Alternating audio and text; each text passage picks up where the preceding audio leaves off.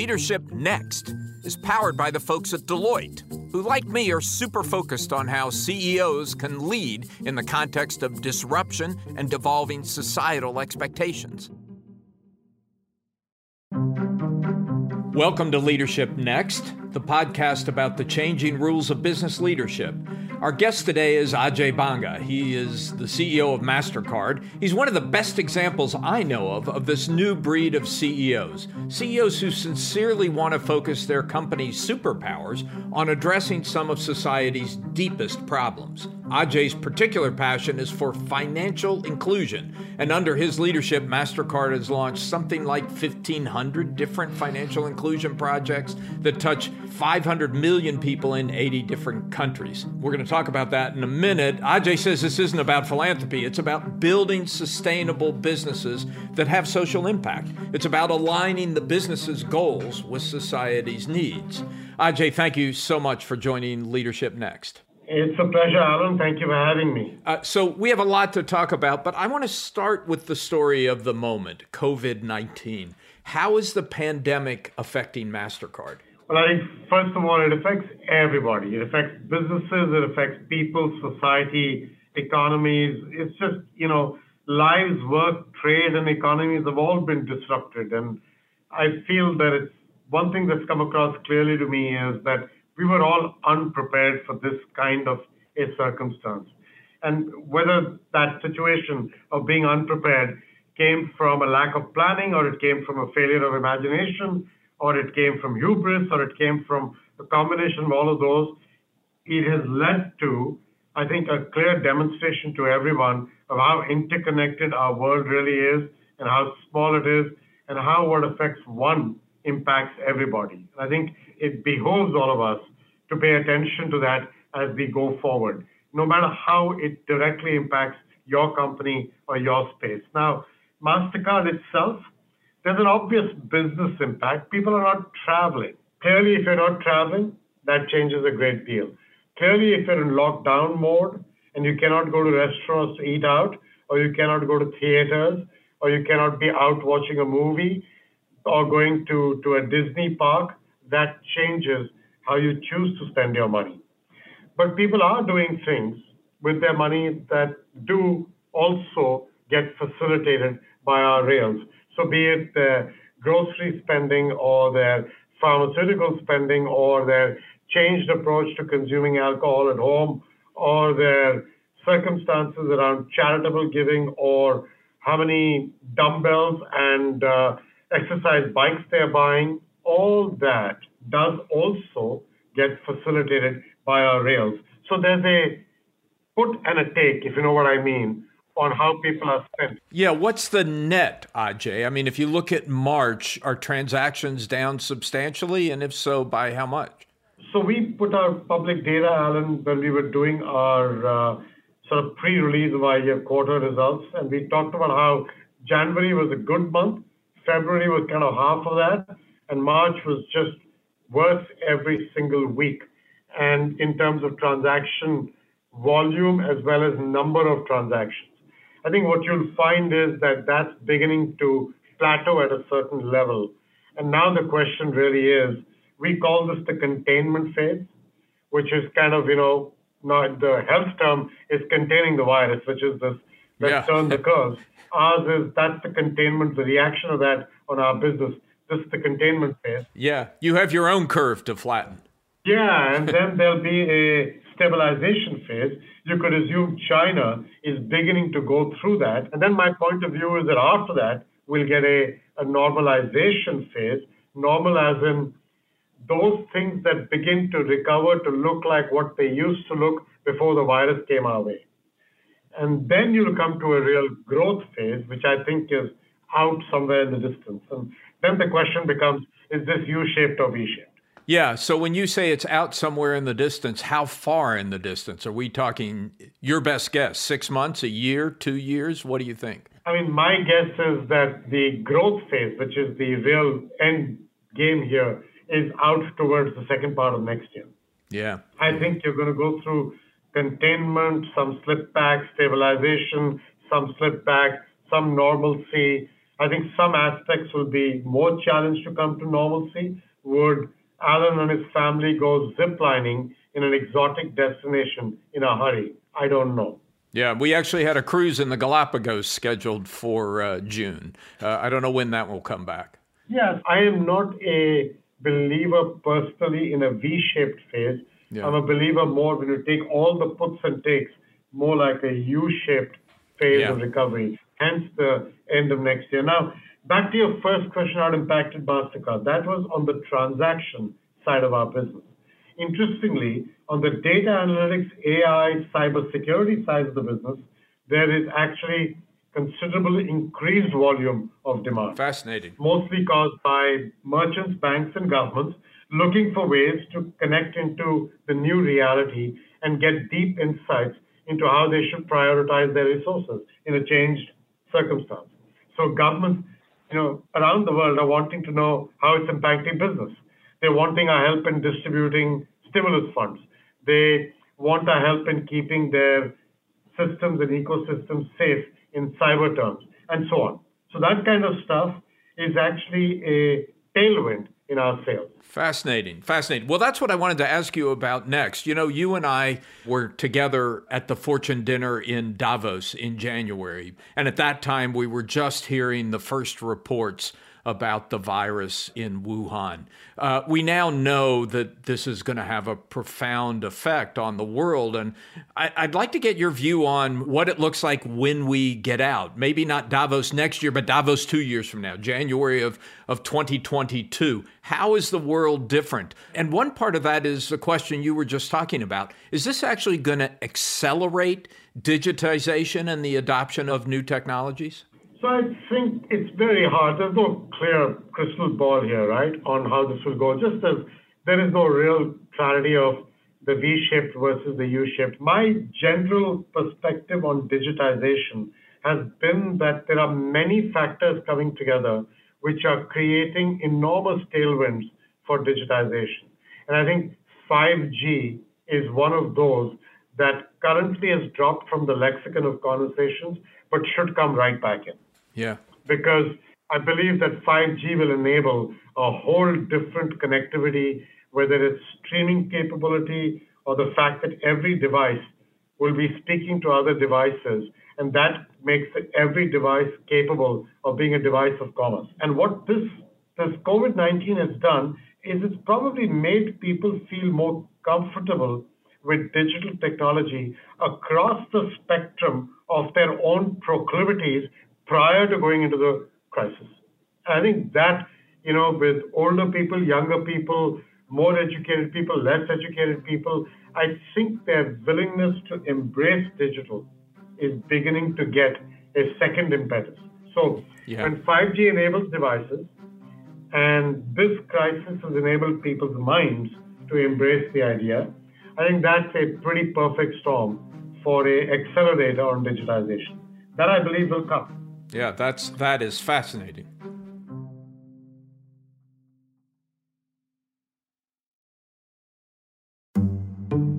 I'm here with Joe Ukazoglu, the CEO of Deloitte US, which is the sponsor of this podcast. Joe's one of the most thoughtful people I've met on the topics we discuss here every week. Joe, thanks for joining. Alan, pleasure to be with you.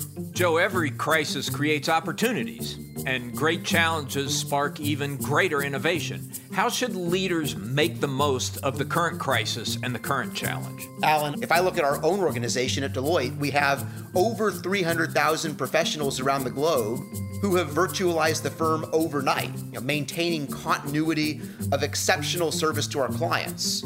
And we're advising our clients right now to devote the right energy to each phase of what lies ahead. There is certainly the near term of responding and recovering, but after that, you want to be positioned to thrive. Yeah, that's really interesting, Joe. We're not going to return to normal. We're preparing for a new normal. We are, and while it is unfortunate that these challenging and tragic circumstances are serving as the catalyst, there can be no doubt that the new ways of working, the new ways of delivering within a complex value chain are going to fundamentally change the way in which work is accomplished forever. Joe, thanks for being part of it, and thanks for your sponsorship of this podcast. Alan, it's a privilege.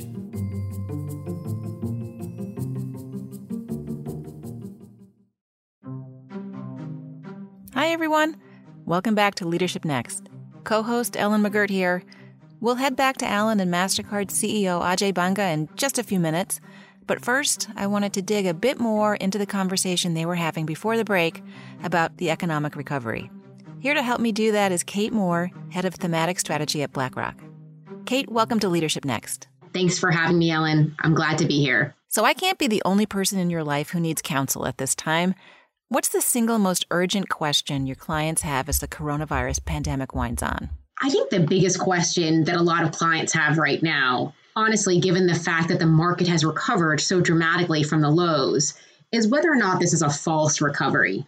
Everyone's sort of mistrustful of the data and realizing that we don't have a great sense for how long this slowdown in economic activity is going to last, whether or not they should be investing money now or should they be holding off for some, future market weakness. What I'd like to say is this is not the time to be focused on trying to time the market. This is a great time to be doing homework on the companies and on the business models that are going to really lead the economy over the next 12, 24 months and not necessarily over the next 3. One of the things I didn't have on my crisis bingo card was a global pandemic and a healthcare-led recession. Let's start with the healthcare sector. What's your outlook there? What should we be looking for? So I have to tell you that healthcare has been a sector that we have been really constructive on for a considerable period of time. The challenge that a lot of these companies faced was scrutiny, particularly on the regulatory side, and the pressure that might have had on their future earnings. I think as we see all of these, not just U.S., but global healthcare companies come together with solutions and work together with governments, that we will have less regulatory pressure going forward. Healthcare is, without a doubt, one of my favorite sectors over that time period I was mentioning a moment ago, more like the 12 to 24 months. Are there any other sectors in the economy that you see are poised to bounce back first, or maybe just less rocked by what's been happening? There are some sectors, but I think also bigger themes across sectors that we can pay very close attention to. Technology is an obvious and easy answer. You have companies that can operate in an environment where people are physically and socially distanced. You have companies that are, have a culture of innovation and investment in R&D that will lead, I think, to, interesting long-term solutions to this crisis as well as to the new work environment. And you also have what was starting off as a very strong balance sheets for many of the companies in the sector. Not as much debt as some other sectors, good amounts of cash on hand, and, lower consistent cost bases. So, you had this sort of trifecta of great businesses in the right place at the right time, being able to provide future solutions and better balance sheets. So I really love tech, even though a lot of people love tech. And I would say sometimes it feels like a crowded trade. But I want to go into that third point I just made around balance sheets, Ellen, because I think this is important. Companies that have done a really good job of maintaining cash balances, of being nimble, and not being overly leveraged are going to be best positioned to take advantage of a recovery when it does happen. So is this part of your homework that you mentioned earlier, studying not only how nimble businesses are now, but how they're changing the way they operate moving forward? Yeah, that's exactly right. And that's where I'm trying to spend a lot of time thinking about which companies are looking at this current environment and saying, how do I recover the demand that I had in January or February of 2020? And which companies are looking at this environment and asking the question, what do I need to do to really cater to different consumers, changing behavior, and how do I maintain flexibility? And it's that second group that I'm seeing a lot of interesting investment opportunities.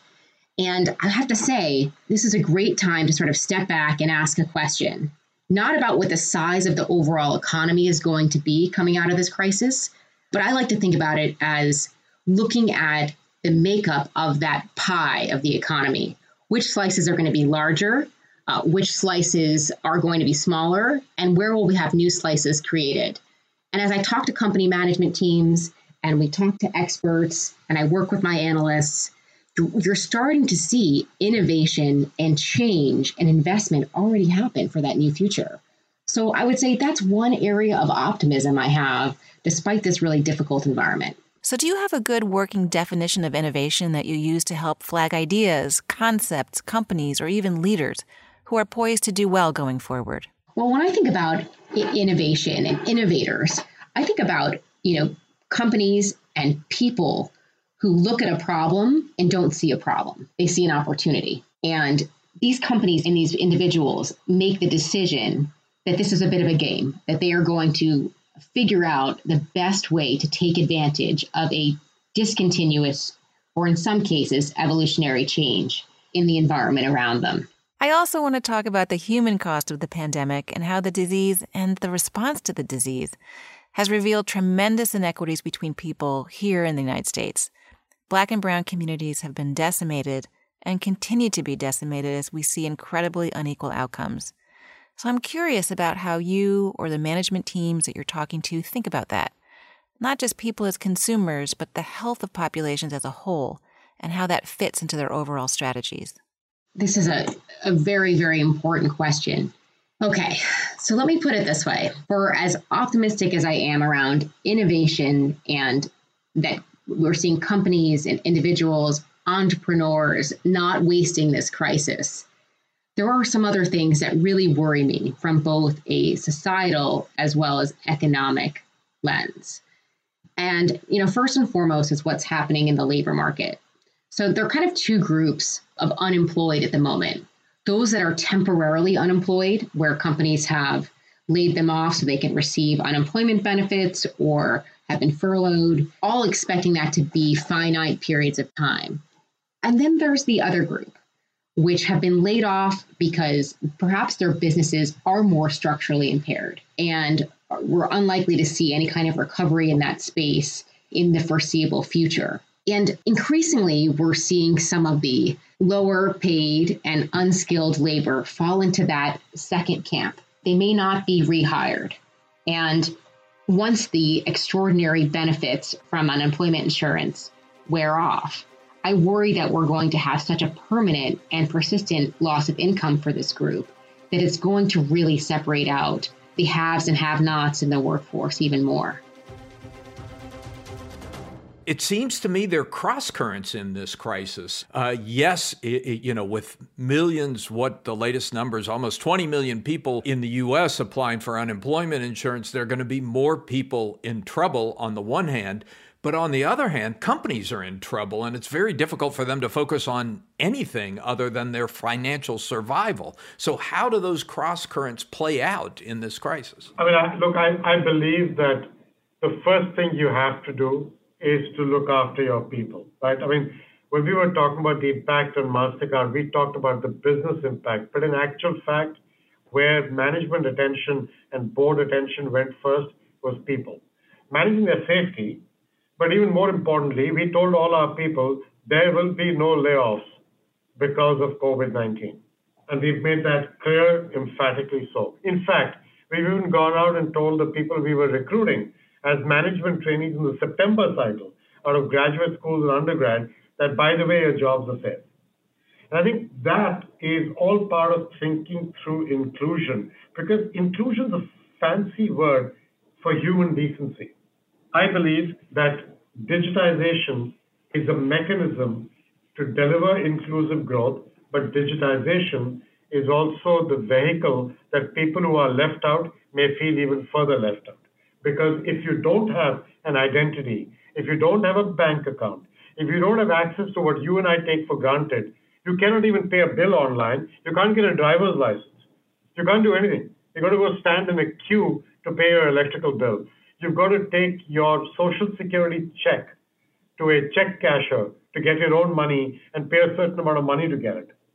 That makes you even further left out in a digitized world, which assumes that you have an account, which assumes that you possess an identity of some type. And so I feel like while digitization enables inclusion, it can also raise the barrier. And we all of us, have got to make sure that we use this impetus towards digitization to get the right thing to happen, to redouble our efforts on inclusive growth. That's why we have said we will commit half of the money we had originally committed to our MasterCard Impact Fund that we got from the tax cuts that the U.S. government gave us, we said we're going to put a certain amount of money, $100 million a year, for 5 years pre-committed, took $250 out of that and put that towards small business in this crisis, because they are the engine of employment and they are the engine of inclusion in a commercial sense. Yeah.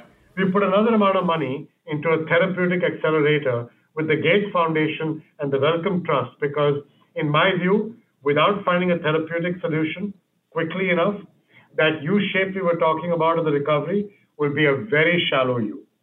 If we get a therapeutic drug, or some of them, which are easy to make and easy to distribute and easy to administer, we have a better chance of getting into a better recovery than waiting for a vaccine, which by the nature of the beast is probably 1.5 to 2 years.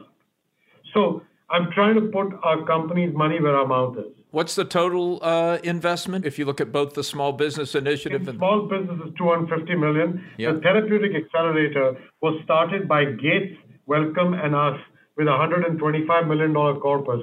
And it's now added up and reached more because a few others have joined. Michael Dell has joined, for example. Madonna has joined, and a few others are joining. We are hopeful to get to what Bill Gates wants to get to is $300+ million, because that creates the scale to push this accelerator forward. That's the idea. Yeah, good for you, Ajay. I mean, both in guaranteeing your workers that they have a job and in putting money towards solving the crisis. But as you well know, not everyone can do that. The New York Times had a piece recently looking at the furloughs at Marriott, where hotel bookings are down 75%, or the layoffs at Macy's, where stores are closed, and essentially said that this showed that the whole business roundtable move towards stakeholder capitalism was a bunch of BS. It was just hypocritical because these workers are without jobs. How do you think about that? I disagree with that conclusion only because I think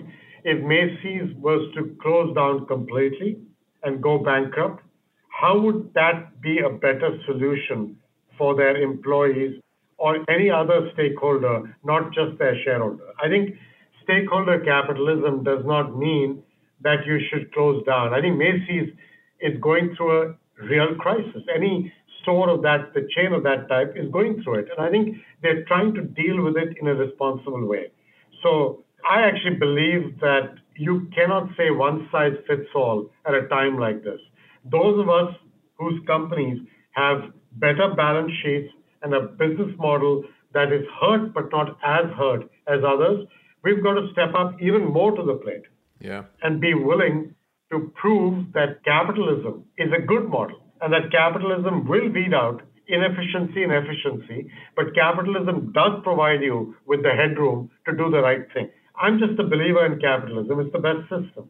Done well, done responsibly, it is an outstanding system. And all I'm trying to say is, for companies like us that can afford to step up to the plate, even though our business is hurting as well, we can step up to the plate, and we are, through the small business support, through the therapeutics accelerator, through our commitment to our employees, both for their safety, but also their jobs. So you got to do the right thing. If you do the right thing, you will come out the other end in a better place. Well, that's what I was going to ask. You wrote a piece for Fortune last year in which you said that this approach to capitalism in the long term will deliver better shareholder returns. Now, you've done a good job by your shareholders. I think your stock price before the crisis was up 16 times over your tenure. I don't know where it is now. 13.5 times.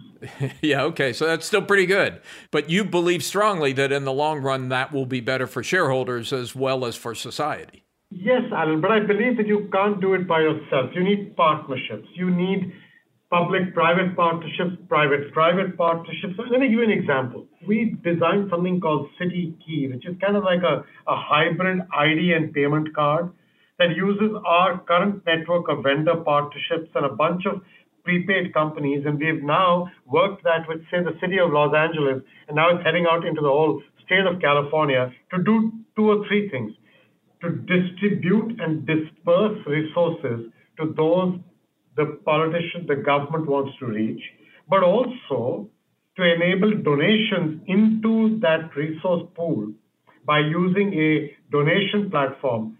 We did all this, by the way, in 8 days for LA. We went from nothing, from a conversation with the mayor, to 8 days later, we had the donation platform up, we had the City Key program going. Yeah. I think that's pretty cool. But I couldn't do that alone. If he hadn't been willing to take 2 steps forward, I couldn't do this. Yeah. And so you need partnerships. Ajay, one of the things that's come under the spotlight in this crisis, in the inclusive growth conversation, is executive compensation. You've done very well by the company, and in return, the company has treated you very well. I don't know, it's a couple $100 million in total compensation over the 10-year period. Is that fair? Is that a problem? How do you respond to this debate over the level of executive compensation? Everybody deserves to be asked the question and ask that question themselves. There's nothing wrong with that debate. I think all debates are fair game. My general view is that if you tie your compensation to shareholder return, and at the same time, you ensure that other stakeholders in the company, meaning your partners and your employees and your colleagues, are also getting paid well and getting the right opportunities to grow, then I believe you're doing the right thing. The only place that gets a little twisted is when you talk about share buybacks, where you're not creating new value at the company. You're just boosting the share price, which could boost your compensation at some companies. Well, we can come to buybacks, but for a minute, think of this: we have publicly declared that every woman in our company earns the same as a man for the same work, and I think that gives me the space to feel like I am caring for my employees. Second, stock ownership in our company is not limited to the senior-most executives. In fact, it was 11 years ago when I became CEO, but with the cooperation of my board, we now give stock to close to 70-75% of our employees almost every year. Wow.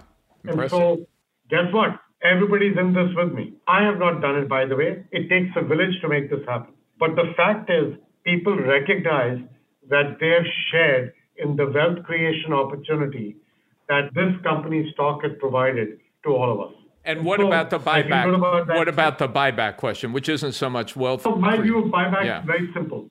I first dedicate my excess capital to running the company well and managing its risk and its balance sheet. The second thing I do is I buy things. You look at us, we're one of the most acquisitive companies around. Last year, we bought 9 or 10 different organizations.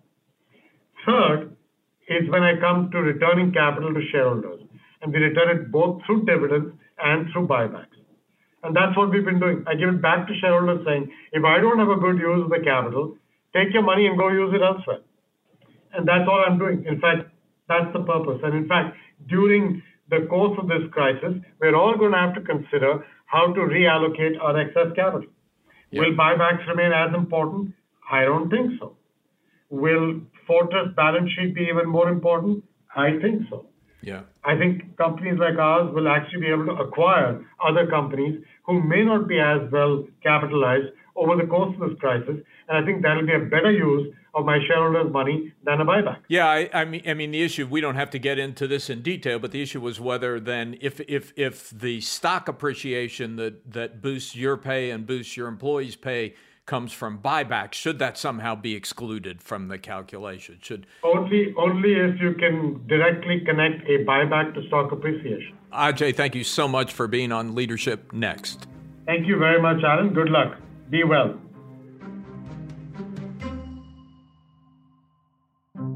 Leadership Next is edited by Nicole Vergala, written by me, Alan Murray, along with my amazing colleagues, Ellen McGirt and Megan Arnold. Our theme is by Jason Snell. Executive producers are Mason Cohn and Megan Arnold. Leadership Next is a production of Fortune Media.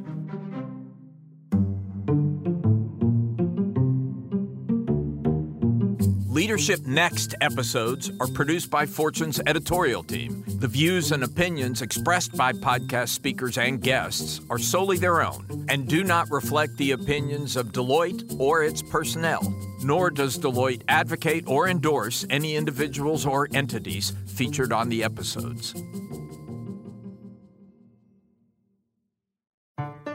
Hey, Leadership Next listeners.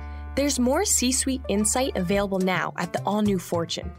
You'll find expert curation, exclusive videos, and clear analysis on topics ranging from AI to digital health. Subscriptions start at less than $1 a week. Visit fortune.com/subscribe and discover why it pays to know.